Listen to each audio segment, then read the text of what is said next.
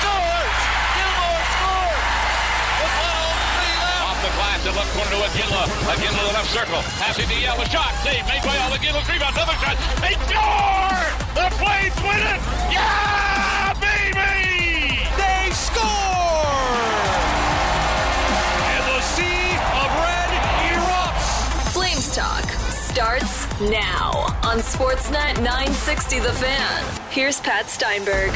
All right, let's get things going. First of all, welcome to the Scotiabank Saddledome. Second of all, this hour of Flames Talk's underway on a Tuesday, January 9th. We are busy this hour on Apple, Spotify, Google, Amazon, or wherever you get your podcast. Daily Flames Roundtable with Derek Wills a little bit later on. It'll be Willsy, Wes Gilbertson, and yours truly. But let's kick off this hour on a Tuesday. Lots of Flames news and lots of fascinating news elsewhere around the NHL. It's time to say hello to our NHL insider, Frank Seravalli from Daily Faceoff and dailyfaceoff.com. He joins us on the Atlas Pizza and Sports Bar guest hotline right now. Hello, Frank. Happy Tuesday. It's been a busy last 24 48 hours for you. How you doing? Hanging on. It's I definitely thrown a curveball last night with the Cutter Gauthier trade, and so new trade targets board freshly posted on dailyfaceoff.com for your perusal, and there's been a lot happening. Ooh, it is like just posted? Oh yeah, just for you. Because I was looking. One cheese pizza just for you.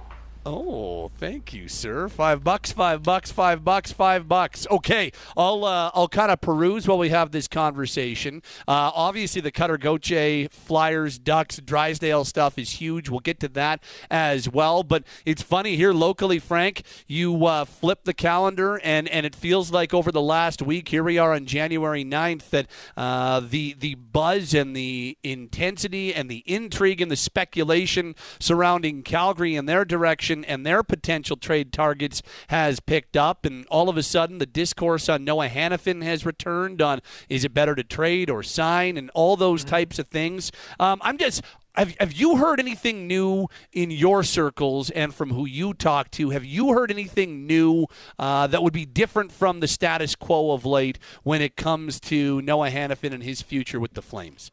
No, I haven't. I think they're still...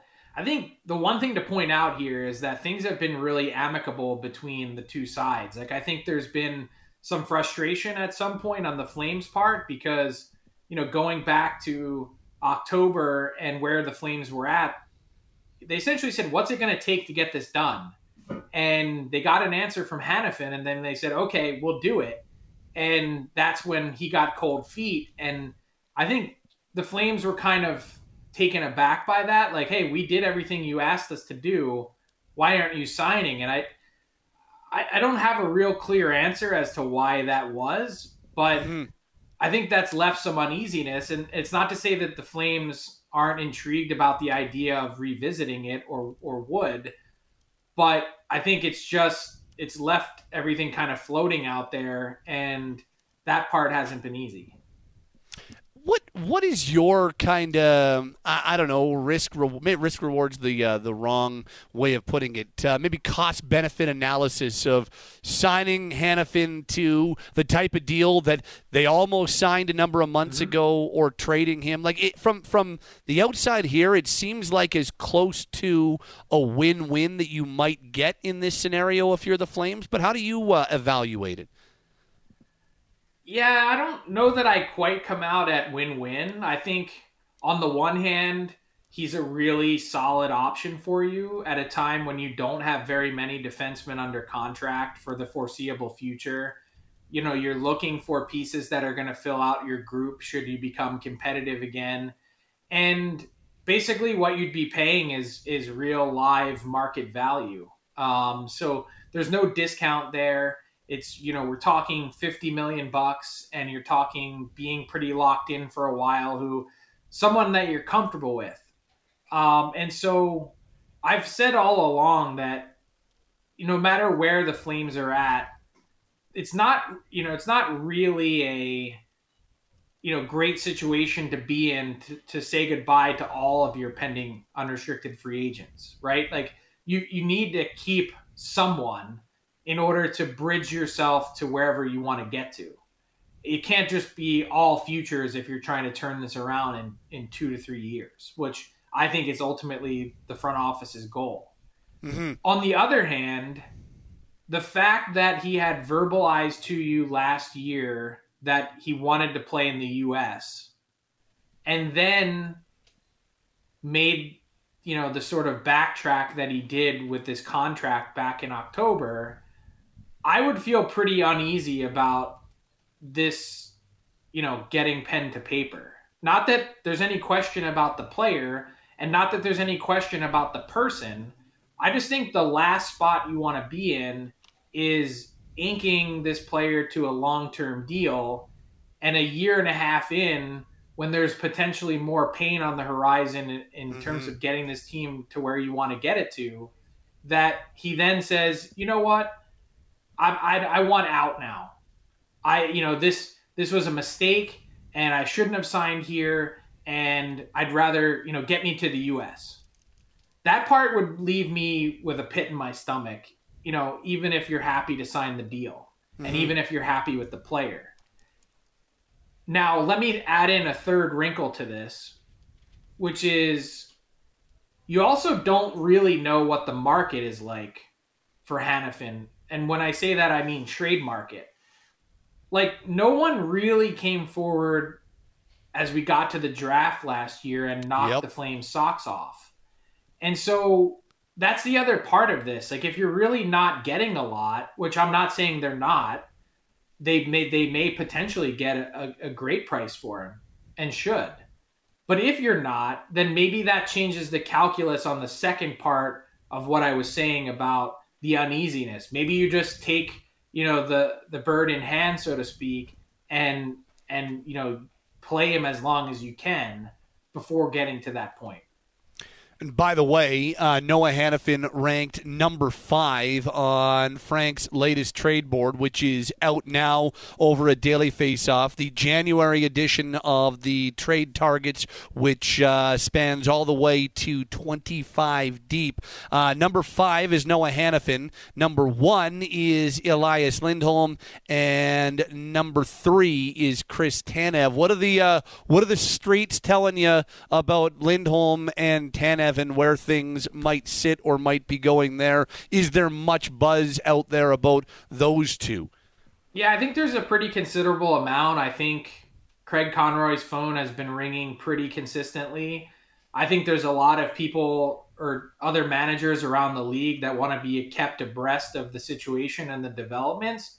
I also think that at least last time I checked, which was recently, that the Flames didn't have anything necessarily front burner on those plays. Lots of interest, but nothing that had been brought to the table of yet that had really even made them think. So they've got 60 days from today to get that answer and get the price that they want. And it wouldn't surprise me at all if something materialized over the next 2-3 weeks before the calendar turns to February, that someone wants to jump the market either on Tanev or Lindholm, even as disappointing production-wise as this season has been for Lindholm.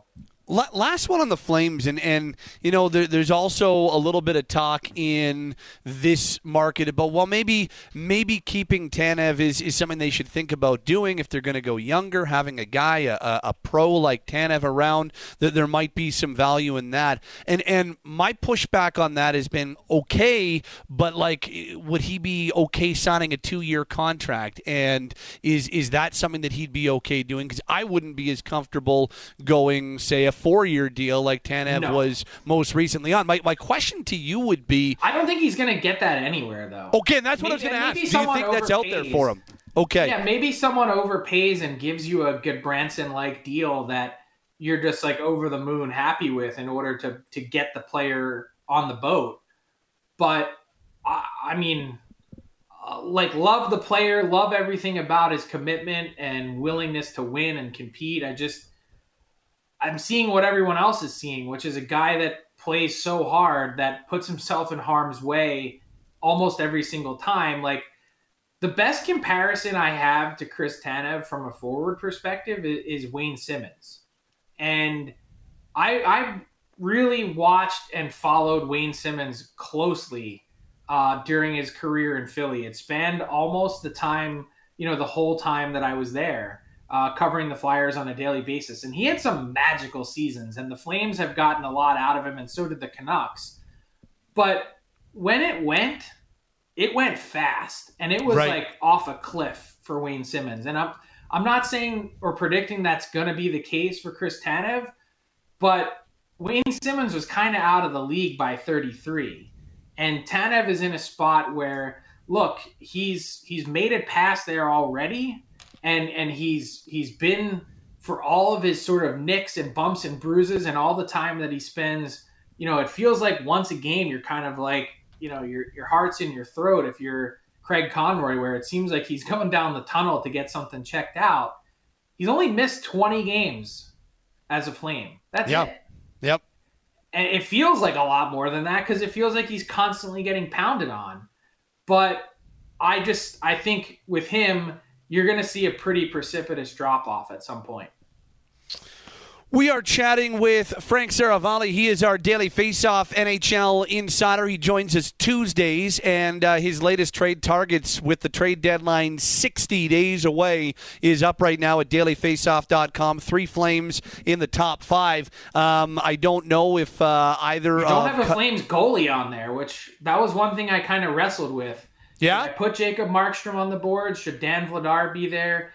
I figure I've got a couple weeks to investigate until the next board comes out. Well, and it keeps it. Do you keep on adding as well? Does it go to 30 next month?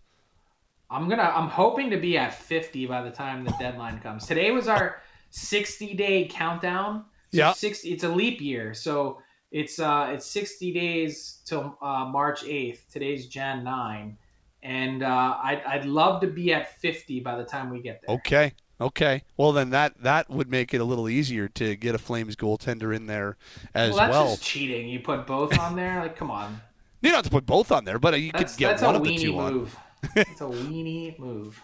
So you wouldn't just do like hey, one of the Flames goaltenders is one of the spots? You could, but I did that with one of the Blue Jackets defensemen. But honestly, like, when it comes to Markstrom, we're seeing things as well as he's played this year and has been the Flames MVP. We're seeing a real market correction in terms of what teams want to spend. And I have a hard time envisioning him and John Gibson with the term remaining, with the dollars, that someone is like, yeah, sign me up for that. Yeah. No, that's why if it happened, I still think off-season seems more realistic if it were to happen at all. Just seems. And where are you at on Vladar's game? Yeah. Which I'm asking you, where are you? Where am I at? Better of late. Not so great in Chicago on Sunday, and I don't know. I still think there's a lot there. I still think the raw tools are there, but I need to see a little bit more consistency in his game. It's been a couple of years now, going back to his first year with the Flames, that I've really been like, oh, this guy looks like he's on the trajectory of being a possible number one. And I know goaltending is voodoo, and so I never make definitive claims because you go to another market and snap, it could be different. Yeah, exactly. But look at Peter. Peter Mrazek is on the board, and I made this point in the story, which is like 2 years ago, he was left for dead by the Toronto Maple Leafs. Yeah. A salary cap dump that no one wanted anything to do with. And now all of a sudden on one of the worst teams in the league, he's got an above league average save percentage, and he's a pending free agent with none of those strings attached as some of the other guys that we just talked about that could be had for a song and a dance, and that's it. Yeah. And they could probably retain half. Like, I mean, if I'm sitting out there going, hey, I am Colorado, for instance, and I'm running Georgiev into the ground right now, I'd want a 1B that I feel pretty good about that can at least just take some of the heat off of him so that the Avs, as good as they are, don't run into a spot that the Flames ran into in the Battle of Alberta when they had a guy that played 60-plus games and just broke down. Yep. Yeah, you don't want Georgiev to be that guy come knowing what the Avs are solely focused on. You need a fresh Georgiev for the postseason. So, but what about the Oilers? What about the Devils? What about the Leafs? There's so much of a need for goaltending that no one feels really good about anyone. Yep. Yeah, I do think that they would be able to trade Vladar. I just am not as confident that they'd be able to, say, recoup the third-round pick that they paid to bring him in. I'm not as confident about that anymore as perhaps I was, 7, 8, 9 months ago. I was thinking back in the summer that he was a second-round pick all day long, and now when you have 40 consecutive games essentially under 900. Yep. And pretty far south of 900 over these last 2 seasons, that's some tough sledding. It's 890 over the last 40 games. Yep. In a league where they just don't pay for goaltending. Yeah, especially as you talked about a market correction going on right now too. So, did you, when you were writing your trade targets list, did you at any point expect the names Jamie Drysdale or Cutter Gauthier to appear on there? Because I can't remember a deal that caught everyone off guard, a deal this big that seemed to catch everybody in the hockey world off guard. There wasn't a sniff of this, unless I'm missing something, there wasn't a sniff of this anywhere. Yeah, I messaged one of the principals involved today, and I said, "Hey, it's super impressive that you guys were able to keep all this under the wraps, but that also probably means I'm bad at my job. So don't comment." And I do, I feel shame of hey, this is my job as an insider. You can't know everything about all 32 teams, but I did have some eyebrows raised last year when Cutter Gauthier didn't show up to development camp. I went back and looked through my text messages. July 5th, I fired off a bunch of them asking what's going on. And to the best that anyone could provide for me, it was hey, this guy's played a lot of hockey. We can't really get an answer as to why he doesn't want to be here, but, we're hopeful that it'll change. And so I kind of just left it at that. I was thinking, you know what? This is one of the very best prospects in the game. We're talking Steven Ellis, our guy at Daily Faceoff, has him the 3rd best overall prospect in the NHL. That's a big deal. And to think that the Flyers kind of just got to this point and decided to pull the trigger and cut bait, no, I did not see that coming. The backstory is kind of fascinating. I mean, it had gotten pretty ugly to the point where even at the draft last year, and I didn't pick up on this, that teams were contacting the Flyers saying, hey, we hear that Cutter Gauthier isn't happy. Is there any chance we could make a deal? And the Flyers kind of blew them off at the time saying, no, we'll figure this out. We'll get it fixed. That was their belief. And that belief went all the way up until Danny Briere and Keith Jones, their GM and president, flew to Sweden over the holidays to just try and get a meeting with Gauthier and get things back on the rails and sell him on being a Flyer. And he wouldn't even take the meeting. It went further than that. The Flyers sent Patrick Sharp and John LeClair, both on their development staff. Both have won Stanley Cups, to Boston College to watch him play and to talk to him. And instead, Gauthier sent his coach out to tell them, hey, appreciate you coming, but he doesn't want to talk to you or the Flyers. And that has left everyone kind of shrugging, what exactly is the story here? Why do you hate us so much? And I've got to say, as not just a Philadelphian, but someone that has covered this league for 15 years now, and I was a lifelong resident before that, I've never seen anyone say no to the Flyers. They're usually in the top 5 on free agents lists. It's a top 3 sports city. And yeah, the franchise has fallen on some hard times. They lost themselves a bit over the last few years, but they treat their players like gold. They have every amenity, available to them. The whole thing has really, really surprised me and many people around the league. They some people view the Flyers as a crown jewel, original 7 quote unquote franchise that has had a ton of success in the NHL. So do you have any idea what soured it? Like, where did the relationship start going downhill? Is there any idea as to how this got to this point? That's the part that no one can really figure out, because the Flyers never got an answer. Like, he never said to them, I'm really mad about X, and that's it. That totally changed everything. There's been lots of speculation over the last 24 hours about, maybe he didn't want to play for John Tortorella. Tortorella responded and said, I don't know Cutter from a hole in the wall. Mm-hmm. There was unfair blame shifted towards Kevin Hayes, who was sort of outcast by the Flyers last summer, a Boston College kid who some had purported that he had, poisoned the well for Gauthier, which is just complete nonsense. And I think it's ridiculous how people react on social media.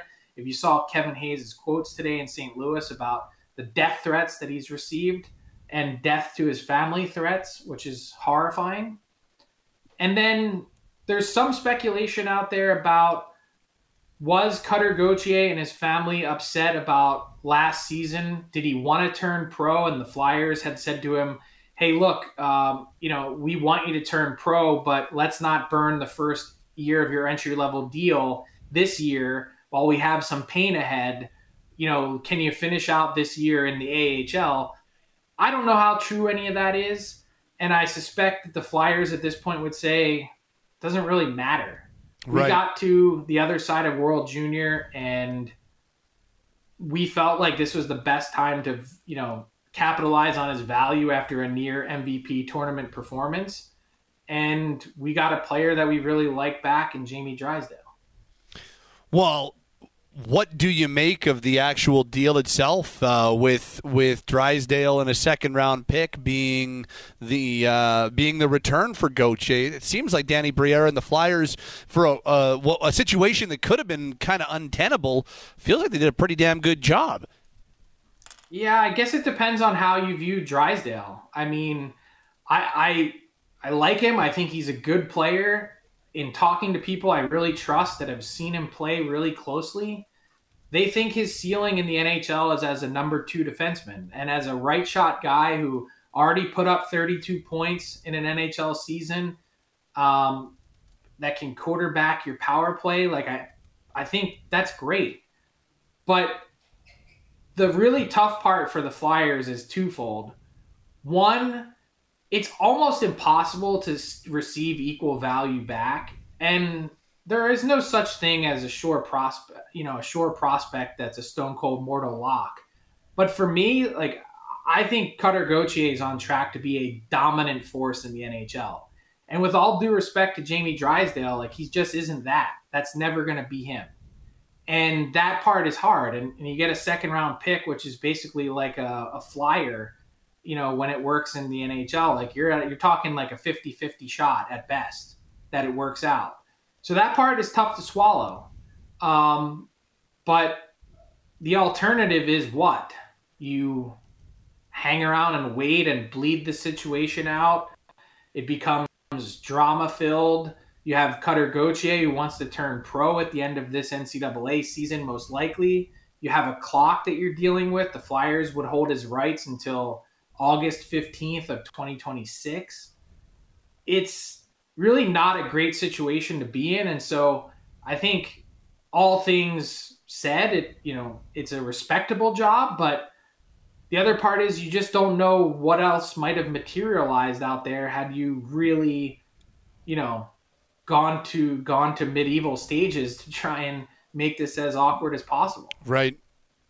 And then the Duck situation is fascinating too, because the contract negotiations most recently for Drysdale were quite interesting with new GM Pat Verbeek, and it kind of gave you the feel that, okay, does Verbeek see Drysdale as a clear, no questions asked core player? And the same can be true about Trevor Zegras, who just happens to headline your trade targets piece today and slot in at number 4 on your list. Is Zegras next up as the Ducks continue to maybe be reshaped here and Verbeek looks to put his stamp on the organization? That's what a lot of people are thinking. That, for one, the negotiation that was a knockdown, drag-out fight between Zegras and the Ducks, and also Drysdale and the Ducks. Just a quick backstory on Drysdale is he didn't have any leverage, and he was dealing with a basically season-long injury last year that he had worked his way back, and he wanted to get to 10 games played for an accrued professional season. And I think they were really upset that the Ducks limited him to 8 games. I think then to go through the process and miss almost all of training camp, which Zegras and Drysdale basically did, it made for a really tough summer.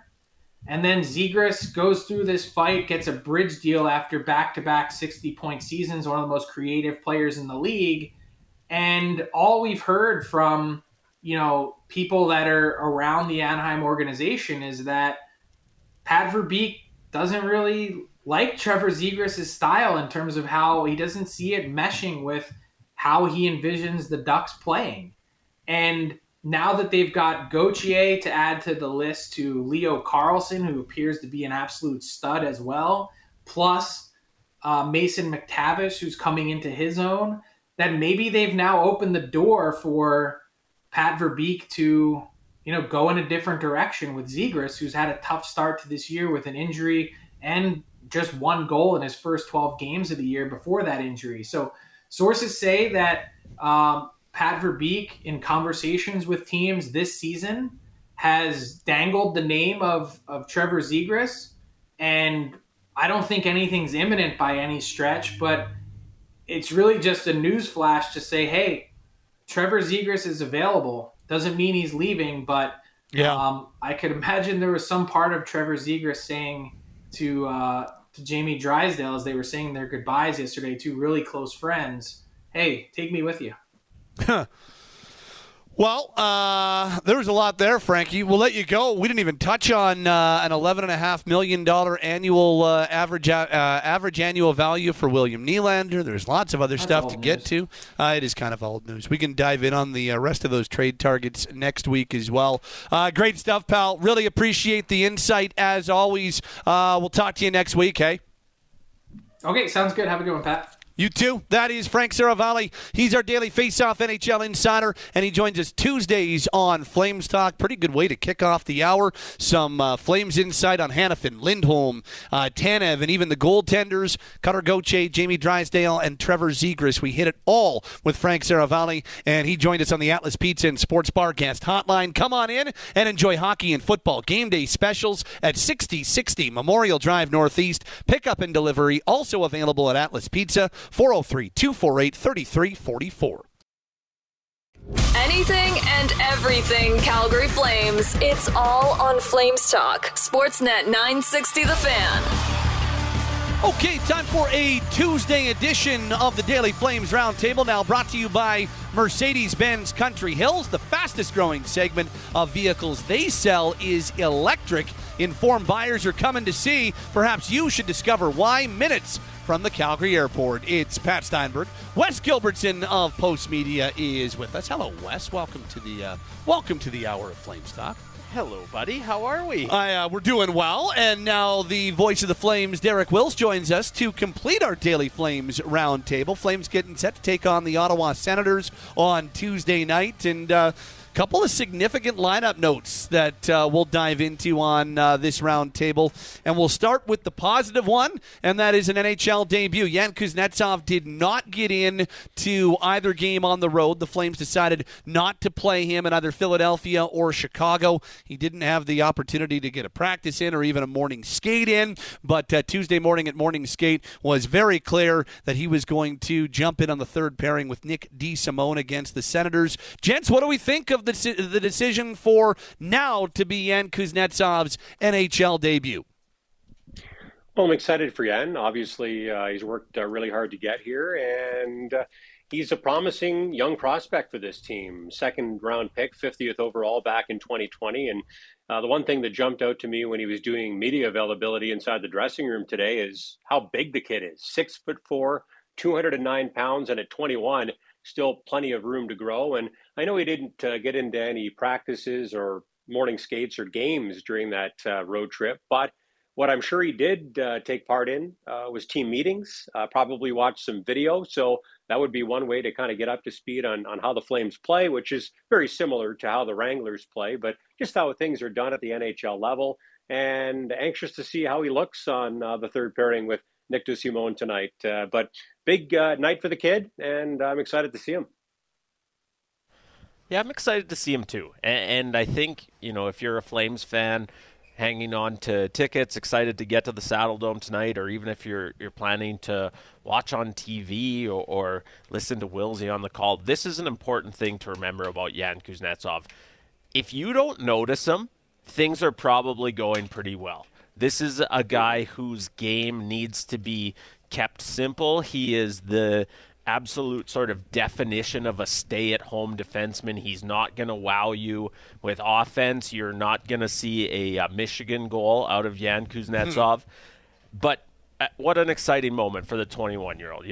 There are not many things that I enjoy watching more than the solo lap at the start of pregame warm-ups. And just a really cool, obviously, night for Jan, but also a reward for the hard work that he's put in, and that has included consecutive summers of staying in Calgary as opposed to going home to Russia to work out with the Flames strength and conditioning staff.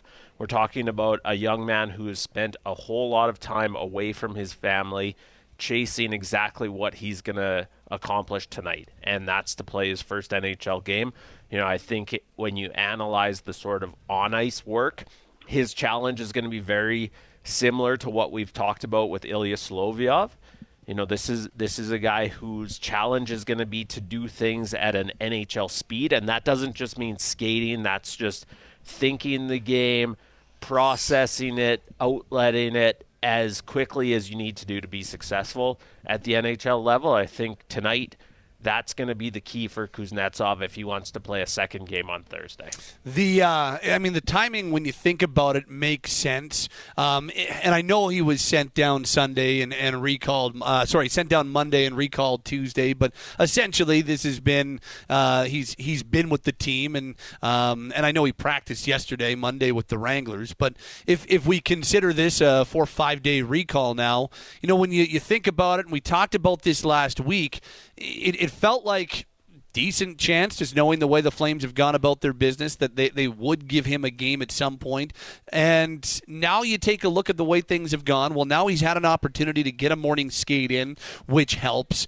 And you think about 2 games on the road and now 1 game at home. This seems maybe like a better spot, too, because if you're Ryan Huska, you control matchups and have a little more control as to who you're putting your third pairing out against, and there's less of an opportunity for the opposing team to target that third pairing. And you also saw, Jordan Osterley and Nick DeSimone in a couple of games to wrap up that road trip not have very good games. I mean, and that's not just on Osterley, who's the guy who's coming out. I'm saying as a pairing. I mean, that first goal against Chicago, they struggled. That game against Philadelphia, the pairing struggled. But, what I'm curious about is because of, Kuznetsov's a very different player than Osterley. Osterley's a guy who relies on his skating and relies on kind of being a puck transporter at times. That's Osterley, and he can be a little bit more high risk in the way that he plays.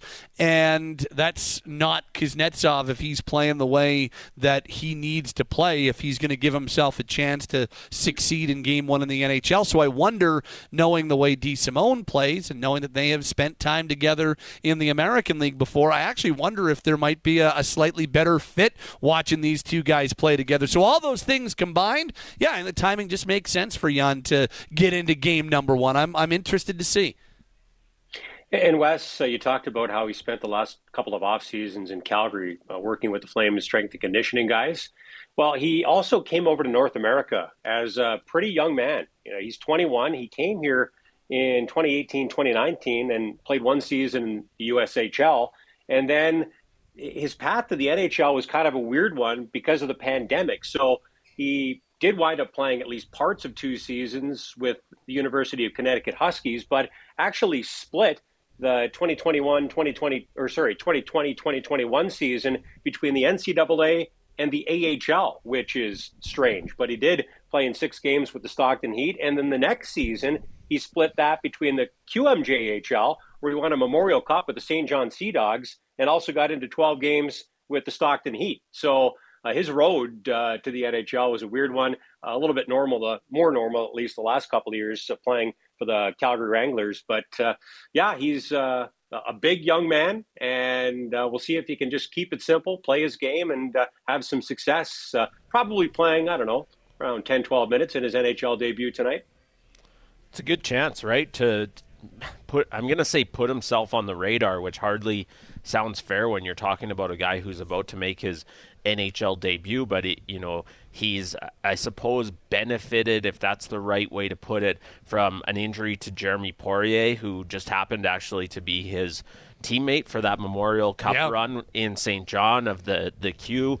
Jeremy Poirier, for those who've maybe forgotten, was stepped on by a skate early in the season with the Calgary Wranglers, remains out. That laceration required surgery, still a long ways from returning. So Yan Kuznetsov was probably not at the top of anyone's list of left-handed options on the Flames, among the Flames blue line prospects. But, Ilya Solovyov has had his chance, perhaps didn't do enough with it to earn this latest recall. And so this is a chance for Yan Kuznetsov to maybe open some eyes among the higher-ups that, hey, I am closer than maybe some have thought to being ready to help at the NHL level. I'm a guy who should be on your radar as you ponder your trade options, as you think about what the I suppose, face or future of your blue line might be beyond this season. I don't want to put too much on one night because this is a guy who's going to be a bundle of nerves, but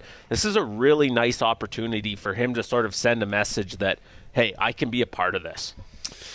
Excited to see as he will make his NHL debut Tuesday against the Ottawa Senators, and at the same time, for the first time in nearly 3 years, the spring of 2021, during the 56-game season after Darryl Sutter had taken over as head coach of the Calgary Flames, that was the last time Dylan Dubé has been a healthy scratch. And Dubé, who has gone 20 consecutive games without a point, will not play against the Ottawa Senators. He's going to come out of the lineup, it looks like, on Tuesday night. Gents, just what's our reaction to seeing Dylan Dubé scratch for the first time in almost 3 years? I'm not surprised. You could see it coming. And as we've talked about over the last week or so, I think the fact that some guys were injured has given some other guys a little bit longer leash in some cases. And in Dylan Dubé's case, a lot longer leash because they didn't have Kevin Rooney, who could play fourth-line center, or Jacob Peltier, who can play probably anywhere in your lineup at this point once he gets up to full speed. So for Dylan Dubé, I think it's a great opportunity to hit the reset button. And I don't know if that's mentally or physically, maybe a little bit of both. But I'm not going to lie, guys. I predicted that Dylan Dubé would have a career year 3 years in a row. And he didn't disappoint me the last couple of seasons. He had a career high 18 goals and 45 points, playing in all 82 games that season. And then he goes home for the summer, and he wasn't far from Calgary either, and once again working with the Flames strength and conditioning coaches, and has another great offseason, finishes first in fitness testing for the third consecutive season. And I was expecting 20-plus goals, 50-plus points from Dylan Dubé this season, and I don't know why it hasn't worked. Pat, you pointed out the 20-game pointless streak dating back to November 24th, a 24-game goalless streak dating back to November 16th, only one assist during that stretch of games. And right now he's on pace for 6 goals and 14 points, which would be the lowest of his NHL career, at least as a full-time player. So we know Dylan can play at a much higher level and be much more productive than he's been this season. The one thing I'll say in his defense, and it's, I guess, kind of in his defense, because if he was playing better, he'd be getting more ice time, but he's played primarily in a fourth line role this season. So, for a guy like Dubé, who's played higher up the lineup for quite some time, that's probably been a difficult adjustment for him. It's probably been difficult to just be at your best, playing less than 10 minutes on a lot of nights and playing with players who, let's be honest, aren't quite as skilled as the guys who he would be playing with and is used to playing with in the top 6 or top 9. So hopefully this gets him going, but we know he can play at a much higher level than what we've seen on most nights. I think the work's been there in almost every game this season, but boy, this guy needs a goal or a point as badly as maybe anybody in the league right now. And hopefully he gets one or both of those things when he comes back. I don't think any of us, as you pointed out, Wilsey, I don't think any of us were surprised to see the line rushes this morning and for it to be, I guess, sort of revealed in that moment that Dylan Dubé would be out of the Flames lineup, a healthy scratch the first time in close to 3 full seasons now. And it was coming. And every time that Adam Ruzicka came out, you kind of wondered when it would be Dylan Dubé's turn, because I suppose they've been equally ineffective.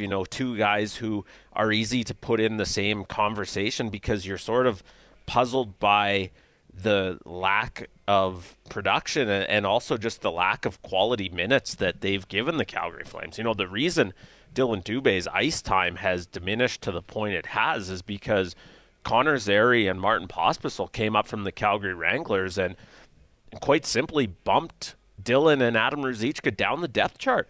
And they've outplayed them since. That there's opportunity, I suppose, if you want to put it that way, for those more established guys to win those spots back, and we haven't seen it. We've seen Connor Zary and Martin Pospisil consistently outplay them. I know that Dylan Dubé's minutes are down, but if you go to Natural Stat Trick and look at points per 60, he's like 400 and something in the league in that category. He's lumped with a bunch of defensemen. That's where you see guys with the sort of numbers we've seen from Dylan Dubé. And so I know he's frustrated by the lack of production, and I really do see tonight not so much as a message from Ryan Huska and the coaching staff, but just as okay, let's try this. Let's try and help him reset by just taking him out of the lineup for a night or maybe 2 nights and see if that can get him going in the right direction, because to this point, nothing else has worked. Yeah, it's one of the more baffling things that we've seen this season, guys. I mean, 45 points. You don't necessarily, and it wasn't like that just came out of nowhere. Wilsey, to your point, it was a step from the year before. And you go 18 goals and 45 points. You don't just kind of stumble into that. He had a good year last year. And, Wes, you talk about things like points per 60 and goals per 60 and assists per 60. Like in both points and assists per 60, he was one of the best players on the team. 5-on-5, he was one of their most productive players last year. And you go from that to the struggles that he's had this year. It is hard to wrap your head around. It feels like this has been a long time coming, guys. And I think the hope is absolutely what you just talked about, Wilsey, whether it's a game, whether it's 2 games, however long Dylan does end up sitting out here for, you're hoping that this can be the mental reset that he needs to go back out there and maybe be a little more effective. And it is definitely not easy to be as effective as you want to be playing 7, 8, 9 minutes a night. There's no doubt about it. But, if this can serve as a reset, then that can be a positive, because a much better Dylan Dubé just gives this team that much more depth. And, that has been something that has been hard to wrap your head around, because it's not just like he's only struggled playing fourth-line minutes. He's had opportunities elsewhere in the lineup and hasn't necessarily grasped those opportunities so far this year. I still believe there's a really good player in there. I don't think you go from having career years and back-to-back 18-goal seasons and a 45-point campaign in the NHL, and then suddenly just you don't play anymore, and you've just forgotten how to play the sport. But I do think a reset is important here, and I'm curious the way that he uses it. Yeah, I mean, and he's 25 years old. We're not talking about a player who's 30 or 35 and who may be over the hill. I mean, he should just be entering the prime of his career right now. And again, it's not like he didn't do the work during the offseason, guys. He, once again, for a third straight year, finished first in fitness testing. And I thought that would be a springboard for him to have another career year. But it hasn't gone that way. And never in a million years did I think that Dylan Dubé was going to be primarily a fourth-line player for this team moving forward, or would be pointless in 20 and goalless in 24 and have 3 goals and 7 points in the first 39 games he's played in this season. Just didn't see it coming. And I'm like you, Pat. I still think there's a good player in there, and confidence has to be low. Frustration has to be high, although we see him in the dressing room, and he's always got a smile on his face because that's just who Dylan Dubé is. So, I feel for him because he's also playing close to home, born in Golden, but raised right next door to Calgary and Cochrane. So family and friends are at lots of games and watching all the games or listening to all the games. So he's probably feeling some pressure internally and externally right now. So I'm hoping this reset, whether it's a game or more, gets him going again, because I still think that he has an opportunity to become a real pillar for this team, which is what I thought he was when the season started. It hasn't gone that way in the first half, but doesn't mean that it can't turn and start to go that way in the second half. And I'd just add quickly, based on what we heard this morning from the head coach, I do believe Ryan Huska still thinks that as well. When I asked him, well, what haven't you been getting enough of from Dylan Dubé?